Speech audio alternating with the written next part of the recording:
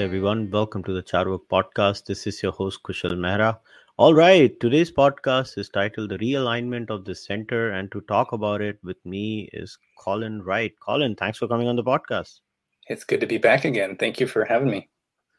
All right, so just to give you guys a brief background, why are we talking about this? So I'm going to share a photo that I got of Colin's Twitter. So basically, Colin had tweeted this photo out, and then obviously he's now converted into a mug, so you can go and buy it. So this was a very interesting picture, as you see on the screen. It says "My Political Journey," where he starts with 2008, where he says this was the center, and then this was Colin, and this was still smiling. Then in 2012, the center, you're closer to the center, and your fellow liberals are running away. Or at least what I thought were my fellow liberals. Yeah, and now you're right of center, and your fellow liberals are now woke progressives calling you a bigot now. So first, before I ask any other questions, and now that I've shown everybody who's going to be watching the audio version, well, I'll leave the link to the mug and you can watch it yourselves in the description of the podcast. But Colin, let's start like this. First, explain this itself. Yeah, I mean, I think this has been my experience, and I think it's not just something unique to me. When I posted the cartoon, it went really viral. It actually went viral several times when I posted it at different times. Each time it's gotten, close to 3,000 retweets. And this comments are extremely polarized. It's either people saying like, this is me. This explains everything, my entire experience. And then there's other people who are just going to take a really academic approach and be like, well, you're suggesting the right didn't move. It's a political cartoon. It's not going to take in all the nuance of a dissertation that you could possibly have. And I certainly don't think the right has stayed completely in one place the whole time. But at least on the issues that I found important, like free speech, equal rights. I used to consider myself a feminist, but that was, when that used to mean just, equality between the sexes. And on the issues of gay rights as well, we've seen how a lot of the gender ideology is sort of erasing all of these things. And with the rise of cancel culture, we don't really have the left supporting free speech as rigorously as they used to. And so on all these really important issues that formed one of the biggest reasons why I had consistently voted as a Democrat for my entire life, basically. All those reasons have sort of flipped all of a sudden, or become completely irrelevant as far as the left is concerned. So the cartoon, what it shows is that I have stayed in the same place on each of those years. And what has really moved has been the ground beneath my feet, where before I considered myself, not super far left. I had some views that were maybe leaning conservative, but when all things considered in aggregate, my political views were sort of center left. And without even changing a single position I have, or at least not very much, nothing fundamental or foundational, the spectrum has sort of shifted to the left, and again on the issues that I find most important. I'm sure some have pushed to the right, but now I sort of find myself more closely aligned with people that are center right than I'd ever found myself before, and I'm being called, a far right or alt right Nazi by people who are on the left, just because I'm advocating for the same views that before put me squarely on the left. So this cartoon, it's an oversimplification, but I think it points at a sort of an overarching truth that at least resonates with a lot of people. So that's the explanation for that cartoon.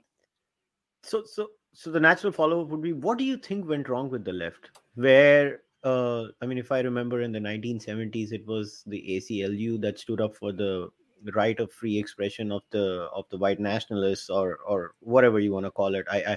Who wanted to, I think it was a march against the Jews, right? Where they wanted to carry some symbols which were very hateful, and it was the ACLU that stood up for them. And today I just go on their Twitter handle and I cannot recognize the organization. I don't know what's like. It's like they've done a complete U-turn on what they stand for, what are the fundamentals. So what exactly has happened? What is this concept creep that has happened in the American left that they are unrecognizable now?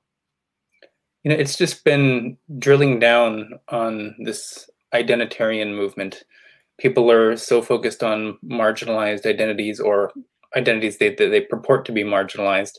A lot of them now you can just sort of self-identify into, like a lot of the trans and non-binary identities.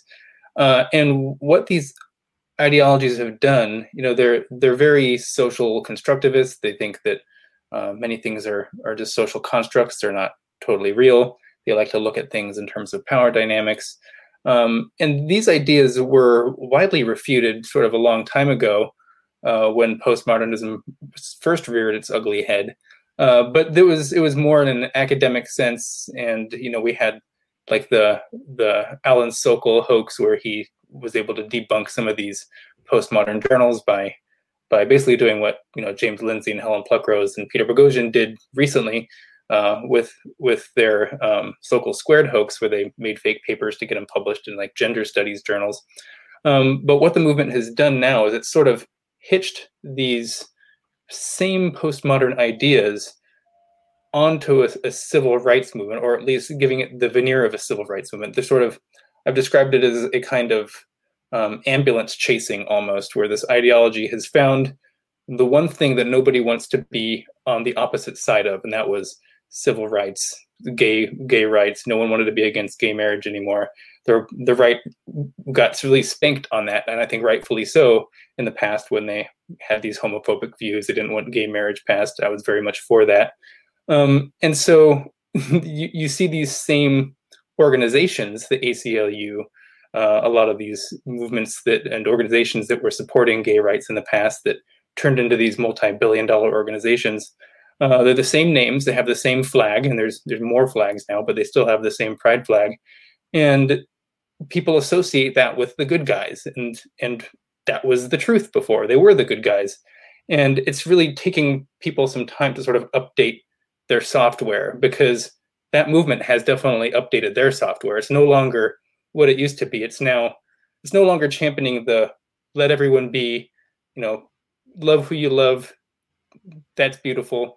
It's really adopting a whole totalizing ideology that's, in the realm of trans stuff that I talk about mostly, where they're saying that, you have to deny the reality of male and female. These are just social constructs.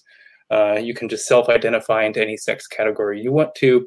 It's a totalizing ideology, and it's not something that can just really be accepted. You have to really buy into it.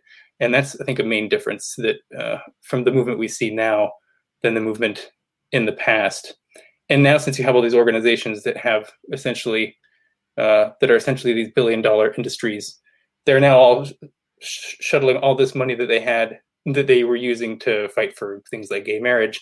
It's now all being concentrated into these fringe components, where they're basically taking the smallest subset of people who claim to be oppressed, and they're putting all the money into these issues right now, which would be fine if there was a legitimate case to be made, but they've really mired it in sort of this untenable ideology. So that's the current situation as I see it. So this is where I find this very fascinating. So obviously, I follow your work regularly. So this whole social construct business, right? Now, okay, so they say gender is a social construct, and then they tell you to understand the difference between gender and sex. Okay, I'm there too. I'm kind of there. But then why is race not a social construct? Race is as real as it gets, for at least in this worldview which is espoused by these. Also, why is oppression so real? As in, now what I find very interesting about the subjectivism or the relativism of the American left, and whatever, America is the thought leader in the world. So whatever good ideas, bad ideas come, they're going to come from America, and they're going to parasitize the world. That's just the way it is.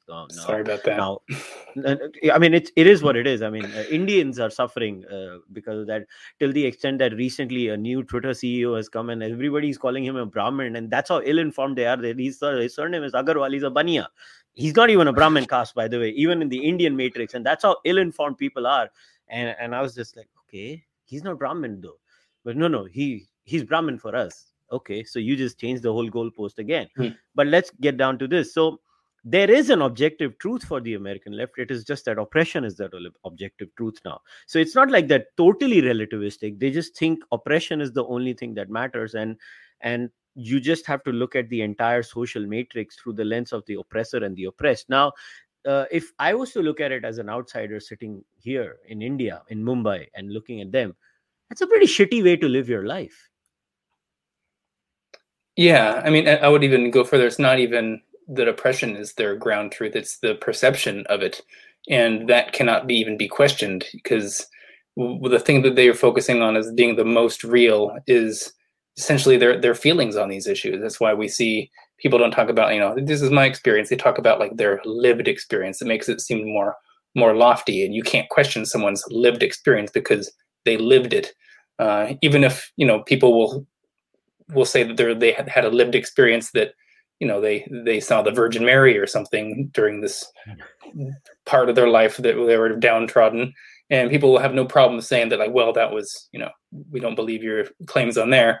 But now we're going to take people's word for it if they'd happen to just sort of tick these intersectional boxes, and the person criticizing them is in a category that's at least viewed to be in a position of power.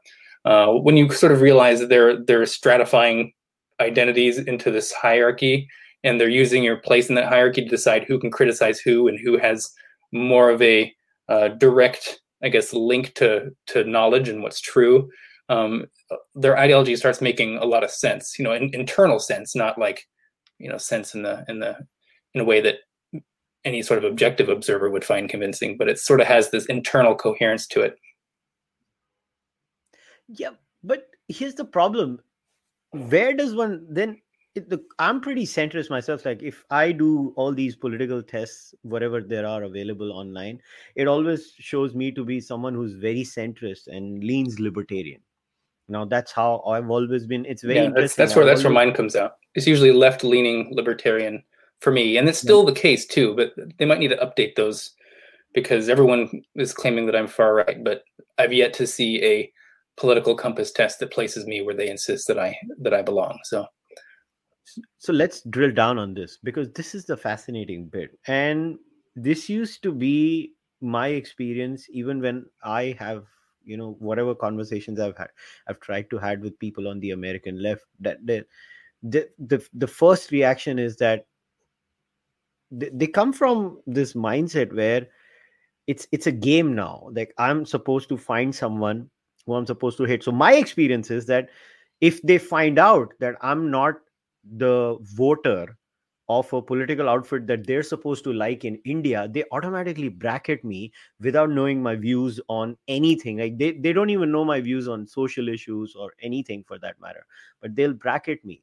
Now, in such a scenario, if you're a centrist, now my experience of someone who's a centrist is, in my view, someone who's all over the place, who might be left on some issues and on the right on some issues, and that's fine. That's how life is. I thought human beings were complicated, right? We were not all ideologues. Now, the thing is, I've always struggled with this myself. The ideologue is far more driven than a person who is the quote unquote centrist. Centrists are not driven people. They have opinions, but they just maybe go and vote, but they're not activists. The driven people are all these people who are just, I don't know, if this is a word, like one trick ponies. They just have one thing and they just are obsessed over it. And most people, in my experience, fall into this larger rubric of what we call centrists. They're just normal human beings. They might be left on some issues, but their voting patterns may not necessarily indicate their overall political alignment if you were to map it down in an academic manner. So then how did you come to a point where, I remember you wrote that tweet thread where you said, I just can't go with these guys? Because I'm sure if you were to drill down on the right, you will find certain excesses even today in the current right wing, whether it's, the QAnon quote and all that, and you will cringe on that. So how does a person in such a scenario decide which side do I go with? Yeah, I mean, we're asked to make an impossible choice, and the sort of social stigma that goes along with choosing, one of two parties to vote for. Because especially in the U.S., I don't actually know the case in India, but in the U.S. we essentially are living in a duopoly. We have two candidates that we can vote for, and then we're asked to distill our very complex and multivariate worldviews. We're asked to distill those down, not even to a place on a spectrum, but a binary decision of Republican versus Democrat. And then when someone just says, "Oh, I'm going to vote for this one side," and then that candidate does something stupid that the person who voted for them would never endorse, then the other side says like, "Oh, well, we saw that coming. You need to own everything that this entire candidate did," as if your voting for them was this full endorsement of this one person's entire worldview. Now that's never been the case with me. I've never seen my vote as a full endorsement of an entire candidate. I've always pictured it as more of a kind of a chess move in a very an iterative game.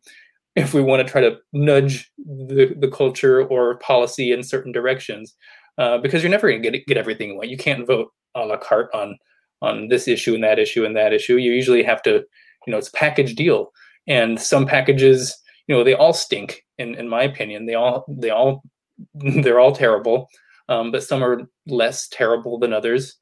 And in the past, I had years where I didn't vote. Like last year, I voted for Tulsi Gabbard because I couldn't bring myself to vote for either Trump or Biden. And this is I've sort of decided that I'm most likely. It depends on who runs, but I'm most likely going to be voting for a Republican next election. I don't know if that's going to be the truth. It really depends on who steps up to the plate. But this isn't me becoming a Republican. I'm not all of a sudden a conservative. My worldview hasn't shifted from one binary, blue worldview to an entire red worldview. If we're centrists, we have to acknowledge that we're not that far away from that dividing line. So very small movements in, a party's platform or even our own worldviews can really be enough to just push us on either side of that line. So I could just as easily see myself voting for Democrat in years in the future or going back and forth, rather than just sort of being tribal and choosing a party and sticking with it your whole life out of some sense of fealty or dedication to it, some sort of loyalty. What I try to do is I find my values. I value free speech, free inquiry. I think equal rights is really important. And so I just look for wherever I see those views most clearly manifest, and it's usually never completely clear. And then I vote for wherever I find them. And right now, all things being said, I find that those values are slightly right of center. So that's probably why I'm going to vote that way, just to shift it back the other way. People try to put these labels on me as much as they can, like, "Oh, you're a this now." It's like, well, no, I actually haven't changed that much at all. So it's been a really big struggle to fight these labels, because I get a lot of messages from people saying like, "Oh, what happened to you? How could you go to the dark side?" Nothing's changed. It's just one. I mean, I think 161 million people voted in the last election, and everyone's losing their minds because one vote might be changing. It's all kind of ridiculous. So there are two follow-up questions to this. First, what the sense I get is that there are certain non-negotiables. Everybody has those non-negotiables, and their voting patterns are based on those non-negotiables. So from what the sense that I'm getting you from, so maybe in your case it is free speech, maybe in your case it is, this whole transgender ideology business. So there might be certain areas where you say that I just can't be dealing with this. So would you say that a person's voting patterns are actually based on not on a broad rubric of issues, but it is both based more on these non-negotiables, where if you're going to hurt my non-negotiable, because I've been a political worker in India for 10, 11 years, and my experience has always been that people really don't think through their voting patterns. They vote a lot on impulses. And the second is what I call these non-negotiables, like Let me give you an example. Like in India, people. I don't know if people may know India is a majority Hindu country. So the reason the Indian political landscape changed was because the entire political discourse in India became too much of a, at least in the eyes of a certain percentage of Hindus, too Hindu bashing. Now, somebody from the Indian left might say, no, we don't bash Hinduism, and that's fine. That's their point of view. But in the eyes of a sufficient number of Hindus, it became too much about bashing the Hindu, bashing Hindu iconography, bashing Hindu symbols, bashing the Hindu religion, while mollycoddling, let's say, other minority religions. And that created the space for a political outfit which said, we're not going to do that. And that's how it comes. So it was a non-negotiable for a certain number of people that, look, we can take a lot of these things. And like for Indians are pretty much left on economics. All Indian political outfits are left on when it comes to economics. The only differences in India are on the cultural issues. There is no difference on the economic issue. You can literally pick up a policy paper, and if I remove the name of the political outfit, you cannot differentiate one from the other in India. That's how same they are, all of them, Hmm. not one, all of them. So like that's why Americans get very confused with Indian politics, is because they think, how can this be the right wing of India? That is such a left wing thing to do. But so do you think that in your case the current American left is actually violating in some way those non-negotiables for you? Yeah, I mean, I think the way people vote, I think, is a combination of their upbringing. I'm sure their parents are going to have an influence on it. There is evidence that there's a genetic component too, or they've done like twin studies where they've looked at the ways people vote, and you're more likely to vote the way that your biological parent voted, even if you were raised outside of the home of your biological parents if you're adopted. So there is some sort of natural component to how people vote, but I think a lot of it it might start out, at least for me, it started out as I identified where my values were.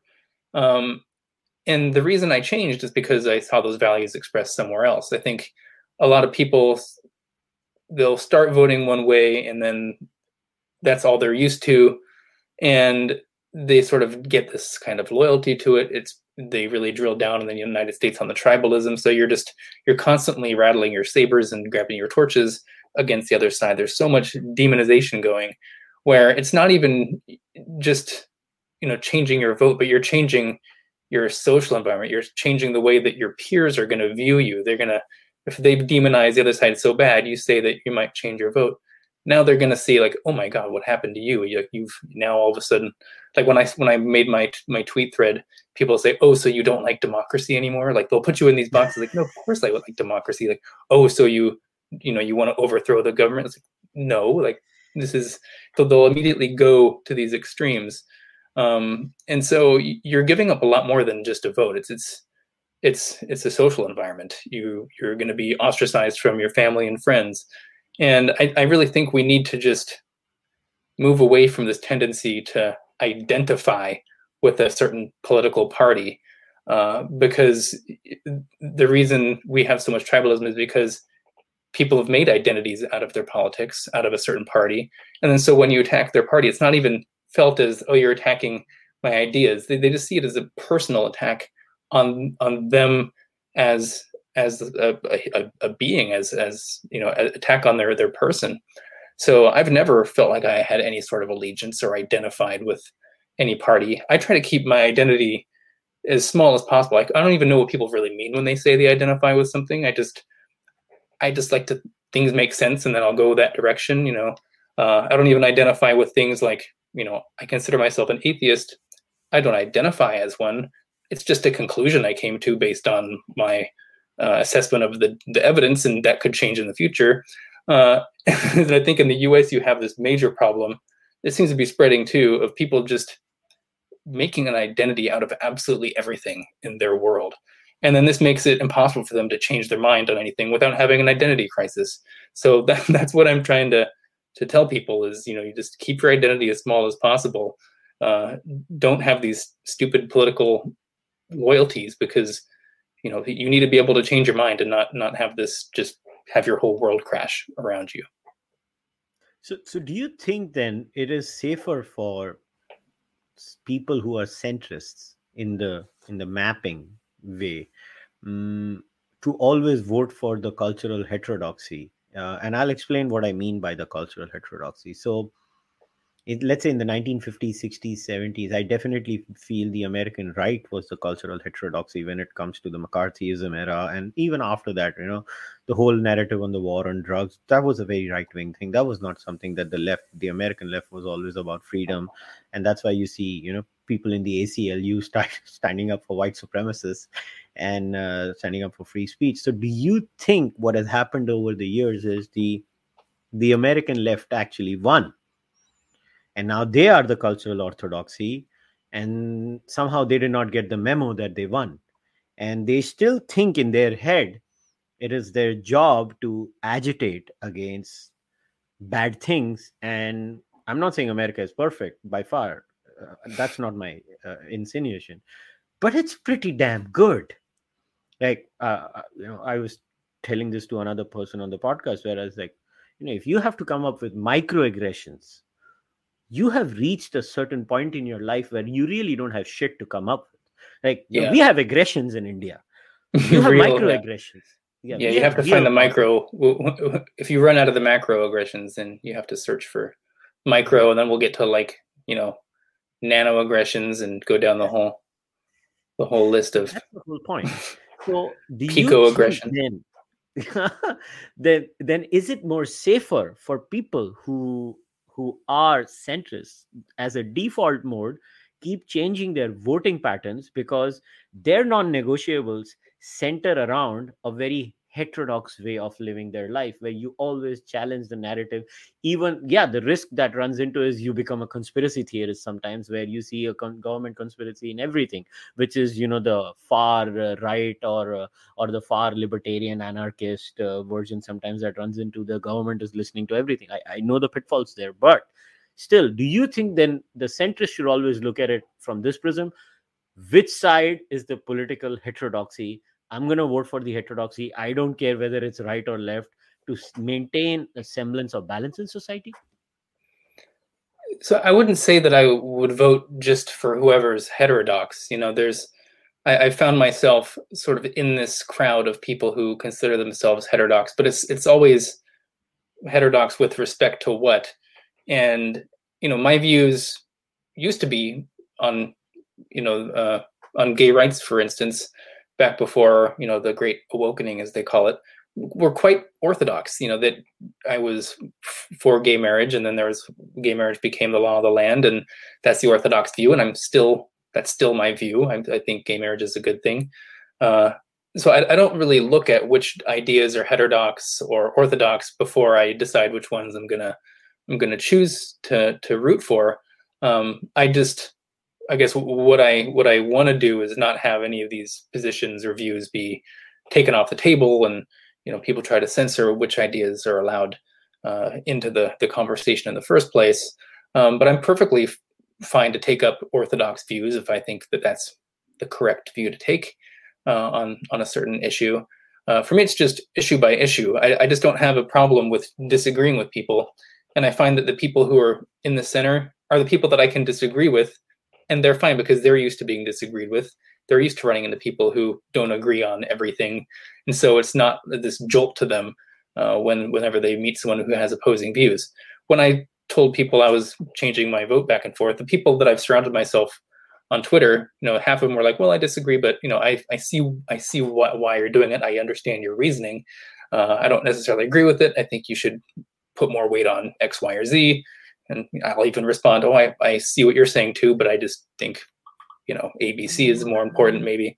So, and this is how it should be. This isn't warring tribes, or at least it shouldn't be. So, I just try to find where my ideas, my values are most clearly expressed, and that's what I try to go with. Yeah. So I guess what I was trying to say is that when it comes to the orthodoxy, right? The orthodoxy by nature does not like change. The orthodoxy by nature then would not like free speech, because that would challenge the status quo of the orthodoxy, which is why the heterodoxy would always stand with free speech, because that gives them the chance. That's true. Of being heterodox, right? Yeah, That's a good point, because you have, the left, when they were considered the heterodox, that's when they were all for free speech. But once they have this cultural momentum, and they sort of have the power in the institutions, it's in their best interest not to give people a platform. Like, why would they want someone who's willing to debate go up on stage with them? They just have everything to lose at that point. So it makes sense in sort of a power dynamic interpretation, but it doesn't make sense if you're actually interested in truth and progress in any real sense, and to have the marketplace of ideas type of environment. So yeah, all the incentives are pointing, and I think explain a lot of why we're seeing this difference in this approach to free speech now, as opposed to in the past when the rules were flipped. Mm-hmm. So another thing on voting patterns here. So obviously, it's far more nuanced, right? So one could be someone who's voting Republican or Democrat at the federal level, but at the level of the state, or just for their, I guess, I don't know what they call it in America. We call it a municipal corporation over here, where just your counselor, local municipal counselor. So maybe you could vote for X at a municipal level. At the state level, you could vote for Y, and then again you go for X at the federal level. Now, why is the discourse around the word, and I find this very interesting. I clearly remember a few years ago sitting with a member of parliament in India, and that parliamentarian very clearly told me, look, when you look at the federal level, you have to look at maybe larger issues and party affiliations, but I think the more you go down, you should only look at the individual and not at the party affiliation, because after a while party affiliations don't matter, because the issues that are dealt with by the person lower down the rung are more directly affecting your life than anything else. But why do you think your voting patterns at a federal level take up all the space, as if, what if you're a Republican at the municipal level and a Democrat at the national level, as if that doesn't matter? Yeah, I think people are a little more likely to not vote according to to have their vote differ from what they vote on the federal level, at the state and local municipality level. That's what I did. I think if I can remember, I voted for Tulsi Gabbard for president. But I think I was living in Pennsylvania. I'm pretty sure for like the local races, I voted Republican on those. So I split my vote on the different levels, and I think the evidence suggests that people tend to do that more with their local issues. Like they're more likely to switch their vote, but it's more polarized at the federal level. So yeah, I think that's the case.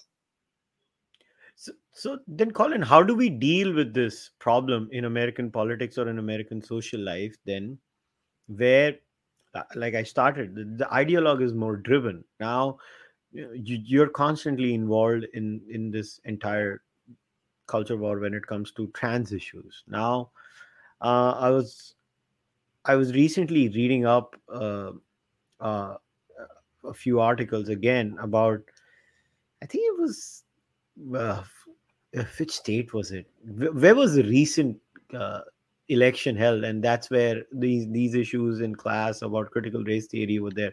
I'm I very think that was bad with state Virginia. names. I think. Yeah, Virginia. Yeah. So Asra Numani. I Yeah. think Asra Numani was there, right? Asra Numani was Yeah. there. Yeah, she's So great. now here's the thing. Now, mm, do you think that the only way to counter this driven ideological group that wants to impose a certain worldview on everyone?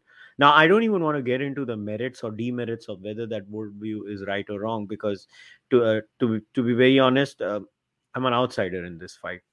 I really don't like to take sides in this case, although I have a side, but I still would refrain from saying it at this point of time. But uh, do you think, especially when it comes to schools, what I have noticed is that there's only one group of people who are as driven as the ideologues on the left, and that is parents. Now, and here's my hypothesis: like, parents would do anything for a child. I mean, I mean, I'm 40 years old, but I know my parents would do anything for me even today. Like even to this date, if something happens to me, that's like my parents' Achilles heel. They will drop everything and they'll come for me. So imagine if you're a parent of a 3 or a 4 year old, and you find out that your kid is being taught, I and I say this with full responsibility, literally absurd things in your school. So do you think this whole vocopolis, or acopolis, whatever you want to call it, this woke way of teaching people, so do you think they finally, in a way, in the political and social sphere, met the one group that is as driven as them, and who's going to maybe challenge them and beat them? Yeah, I really do. I think you're not going to find anyone more motivated than the parents, because they're giving up their child for many hours out of the day to go into what is essentially a state-sponsored organization. And if the parents are thinking that their kids are being indoctrinated into quite literally insane worldviews, not just on issues of race and learning to split kids up into oppressor or oppressed, and literally just segregating them by race, or having them talk about their identities in a way and then associating those with negative or positive traits. It's just creating these divides. We're putting more social significance in race and then telling everyone to be less racist. I just don't see how that's a winning combination. And then on the issues that I focus on more, that I think are even more troubling, and this isn't to say that the whole critical race stuff isn't super troubling, but even more troubling is the whole gender ideology, where if your kid is not maximally, your boy is not maximally masculine, or your little girl is not maximally feminine, they're being told that maybe they've been born in the wrong body, or that they're non-binary, and that they can be put on puberty blockers. And this is a dark pathway to cross-sex hormones and reconstructive surgeries. Not even being hyperbolic. This is literally happening in many states across the United States. So I'm not a parent yet. I plan to be at some point, but I'm almost certain that I'm going to homeschool my kids if the whole gender ideology and critical race stuff is still in full swing by the time my kids are old enough to be in a public school. I just can't, in my right mind, in good conscience, put them in an environment like that. I'd rather have my kids go to a Catholic school that's not woke and they're learning young earth creationism all day.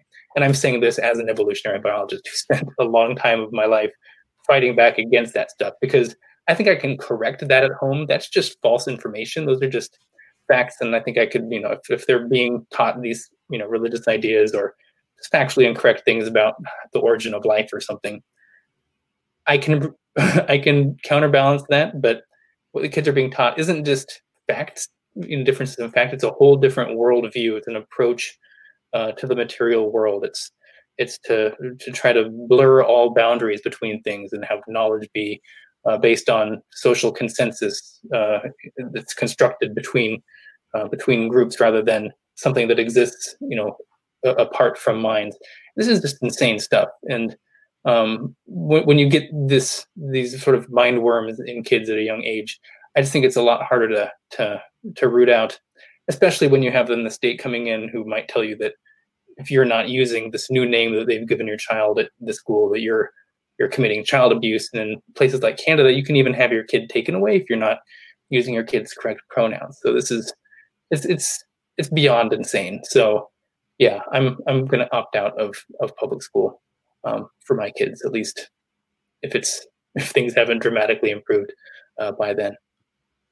But do you see a huge political backlash in your view against all of this, let's say in the midterms in 2022? Yeah, I do think that the Virginia votes, I think there's going to be a massive red wave. I know people always say, like, it's going to be a huge wave. I really do think it's going to be this time. And I think that education is going to be the big issue. When they polled the people in Virginia about like the biggest issues and why they voted a certain way, it was just like education was by far the number one thing that they were most concerned about.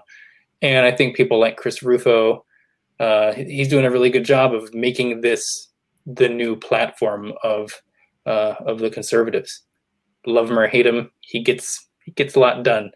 I don't agree with his tactics across the board, but I think there's a place for the Christopher Rufos in the world. I think there's a place for, I guess people like me. I work for an organization called FAIR now, the Foundation Against Intolerance and Racism, and we just try to take a really nonpartisan approach to everything. We just try to split it down the middle as much as we can, without sacrificing actual values that we have.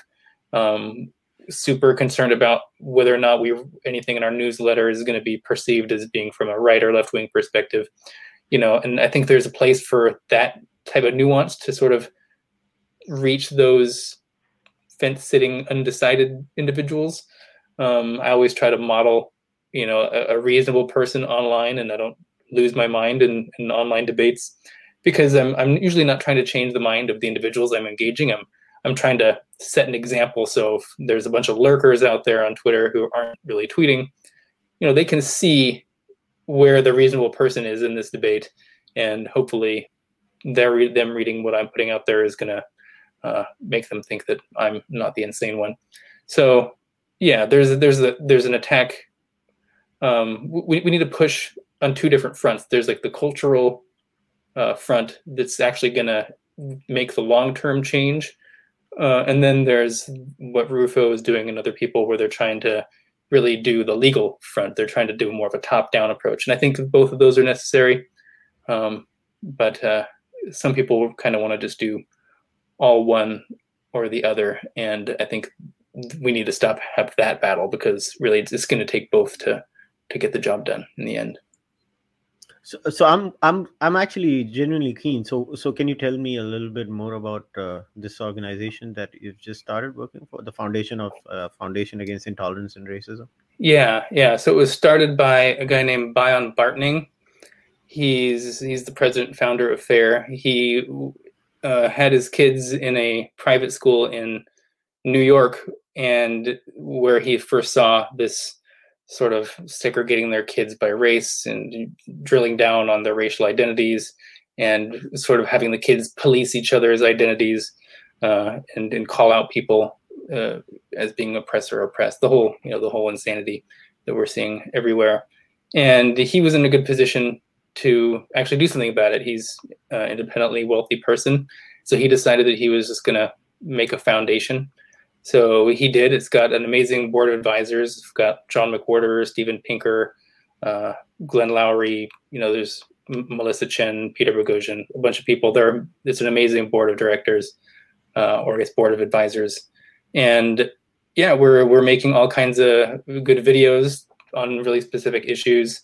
I did a video myself in LA, we'll green screen and everything, about diversity, equity, and inclusion statements, and that should be out any day now, I think. And we have a lot of content coming out. We sort of give organizations and universities, corporations, alternative diversity trainings that they want, that aren't based in the whole critical race theory type thing. We're not trying to divide people. It's based on sort of the premise of common humanity, and trying to focus on our similarities rather than drill down on our differences. We offer school curricula as well for schools that want to take up an alternative to a lot of the ways that they're teaching racial issues in class. We have a thing called Fair Story, which is a kind of a history curricula for schools that doesn't shy away from the dark aspects of American history, like slavery and how evil and terrible that was. We don't want to, contrary to what people say, they'll say that these people just don't want to teach about slavery. No, we approach it head on, and we're not going to beat around the bush of how horrible it was. But then we also make the case for, there was a long history of the civil rights movement that, we overturned slavery. Black people got the right to vote. Women got the right to vote. There's a lot to celebrate in terms of American progress and drilling down on the ideals of the founding of America, of extending equality to everyone. So it's taking the good with the bad. We try to really do a full rounded story. And I think it's just a fantastic organization. We're really gaining momentum, and people should check it out for sure. FAIR. Sure.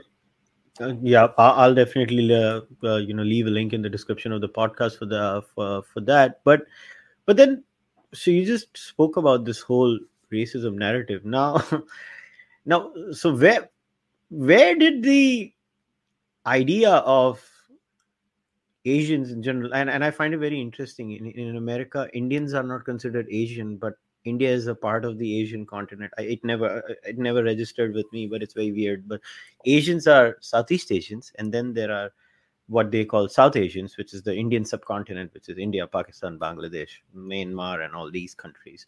And it's, I don't know why, but so when did they become white adjacent? Like, look at me, I'm not white, but so when Yeah. did this happen? This happened very recently. There's even been documents that come out where they say, what is the term they used? It was just like minorities except Asian or something like that. They're just basically, in order to get the disparities that they want, they want to act like everything is whites versus people of color, but they almost never in those comparisons include Asians in there, because if you include East Asians, they're always usually higher up on every single metric of success than white people are. So it's kind of counterintuitive to say that this is a society built on white supremacy that doesn't even put white people at the very top of the totem pole. And even you can look at other sort of groupings where Nigerian Americans, who are 99.9% black, they're doing better than white people on average across the board as well. So yeah, there's a lot of things that sort of collapse their narrative, and we're seeing basically success being equated with quote unquote whiteness, where if you're succeeding in a white supremacist society, it's because you've nestled up to the white people in a certain way, and you're getting their breadcrumbs, and in many sense somehow exceeding it by using, well, this is in the case of Jewish Americans, they're seen as being almost the most white because they have white skin, yet they can also claim oppression, and so they have like it's a double whammy. They get the privilege of white skin, and they also get to like go on the offensive by telling people that they're oppressed, and so they're now being construed as the ultra white, even though there's a lot of white supremacists who would beg to differ about whether Jews are considered white. So it all doesn't make any sense. It's completely insane. But this is what you get when you're just sort of trying to force a complex reality into a very janky makeshift narrative that doesn't even have a chance of being correct at any sort of small scale, much less large scale. So it's, yeah. So sitting outside over here, I mean, I can't say in this case that I don't have any skin in the game, because I do have family in the United States of America, so I do have skin in the game. It's almost as if the Americans created a system where you come to America, you use the system, and then let the chips fall wherever they do. The Indian American community, which now, from what I have understood, is the richest community when it comes to minorities in the United States of America, they went there, they looked at the system, they played by the rules, and they succeeded. Now, the oppression narrative was like, you are suppressed by the skin color, but then obviously, people on that oppose them could have always said, look at their skin color. They came up. Look at the Nigerians. They came up. So instead of finding flaws within their own model, what they have done is they've said, oh, these are white adjacent, and Nigerian Americans would now, what they would call them, like Larry Elder was called by the LA Times, the white face of, or the black face of white supremacy, I guess, right? Yeah. That's what they would do now. So in such a scenario where it is so obviously disingenuous and it's obviously flawed, that because you found a flaw in my model, and this takes me back to the old debates between creationism and evolution. It's like every time an evolutionary biologist would find the flaw in the creationist narrative, they would change the goalpost itself. They would not answer the evolutionary biologists. They would change the goalpost.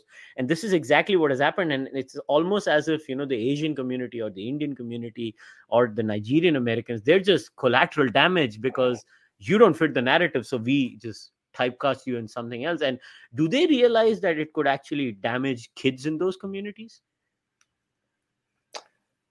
I really don't think they've given it much thought, honestly. I've extended the principle of charity to their worldview so many times, only to find out just it's based on almost nothing but just a narrative that's enforced by just social policing among their ranks, where everyone's basically too afraid to be out of step with it. And that's what I found to be the most smothering aspect when I was in academia, trying to get by and not drive myself completely crazy when people were saying that sex isn't real. There's this intense social policing going on, and it's almost, we have John McWhorter wrote a book called Woke Racism, where he doesn't just compare wokeism to a religion, but he says it literally is one. And I can see this. It has many of the same aspects of this mutual policing, these certain codes of behavior that you need to go by, these unfalsifiable beliefs that are unmeasurable, but they're considered to be everywhere and omnipresent, such as structural racism is everywhere.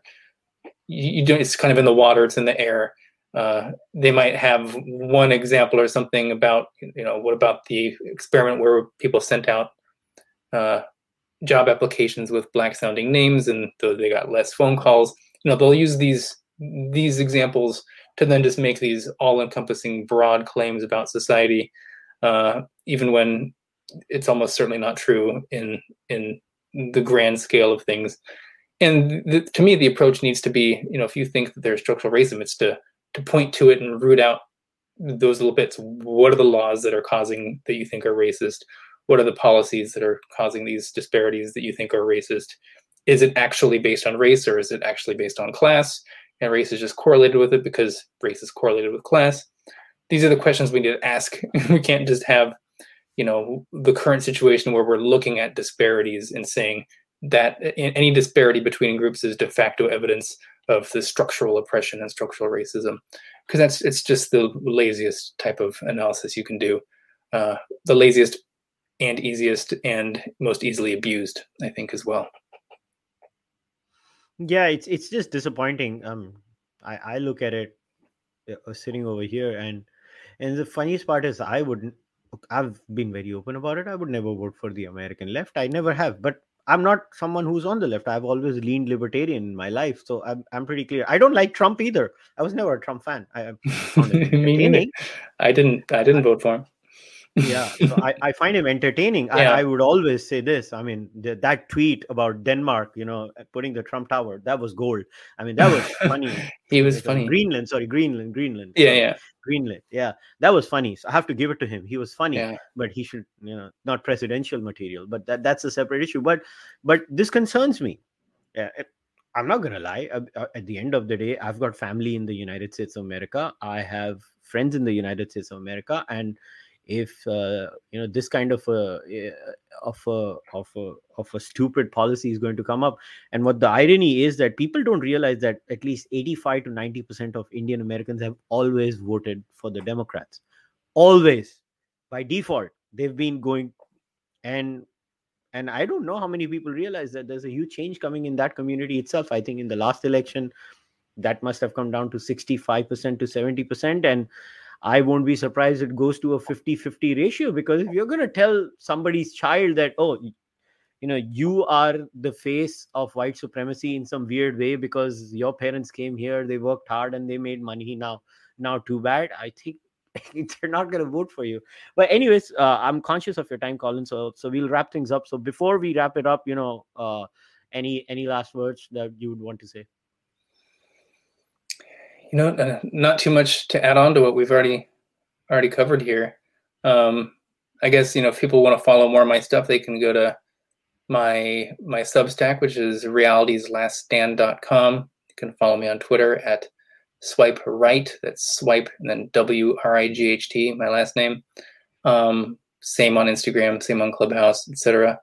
And yeah, there's going to be some interesting developments coming out in the near future, which I'm actually excited about, because for the longest time we've talked about having no real good papers to cite that are criticizing the whole sex as a spectrum argument. And I've recently been contacted by several high impact scientific journals that want me to actually write those articles for them. Wow. So finally, it looks like we're going to be having an actual scientific argument. But I do think it's really indicative of the time where, I'm actually not the most qualified person to write these articles because I studied social insect behavior for my PhD.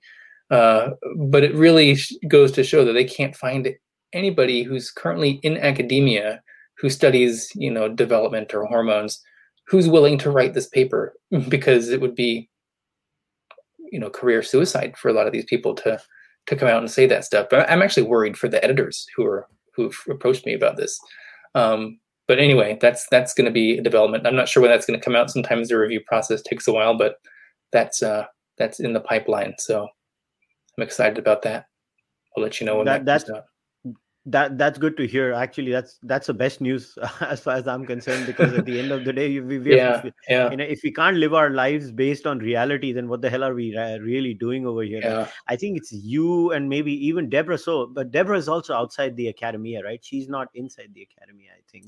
Yeah. So, I'm actually going to try to contact Richard Dawkins, because he just has been tweeting. He's been, I don't know what pill it is now, and trans-pilled or something. He's basically come out, and he recently read Kathleen Stock's book, Material Girls, that is a major takedown of gender ideology and advocates for sex-based rights. And so Dawkins he just finished reading that book, so he's fully on board now. So maybe I can get him as a co-author. That actually would be a really big dream of mine, because Dawkins is one of the most influential people in my life. And if I could be, if I could entice him to be a co-author on a paper on this stuff with me, that'd be pretty amazing. So we'll see. Might be a long shot, but you never know. Yeah, I just saw Matt Dillahunty call him a transphobe. Oh my God. So sad. So pathetic. And on that positive note, we'll end today's podcast. Colin, thanks a lot for coming. It's always a pleasure to talk to you. Yeah, thank you. Really appreciate it. All right, guys, we'll wrap today's discussion up. So please go and follow Colin on Twitter and join his Substack. And if you want to buy that mug, you can go and buy. I'll leave all the links in the description of the podcast, whether you're listening to the audio version or you're watching this over here on YouTube. And please support the podcast. Like the channel, subscribe to the channel, like the video, leave a comment. You know the drill. I'll see you guys next time. Until then, take care. Goodbye.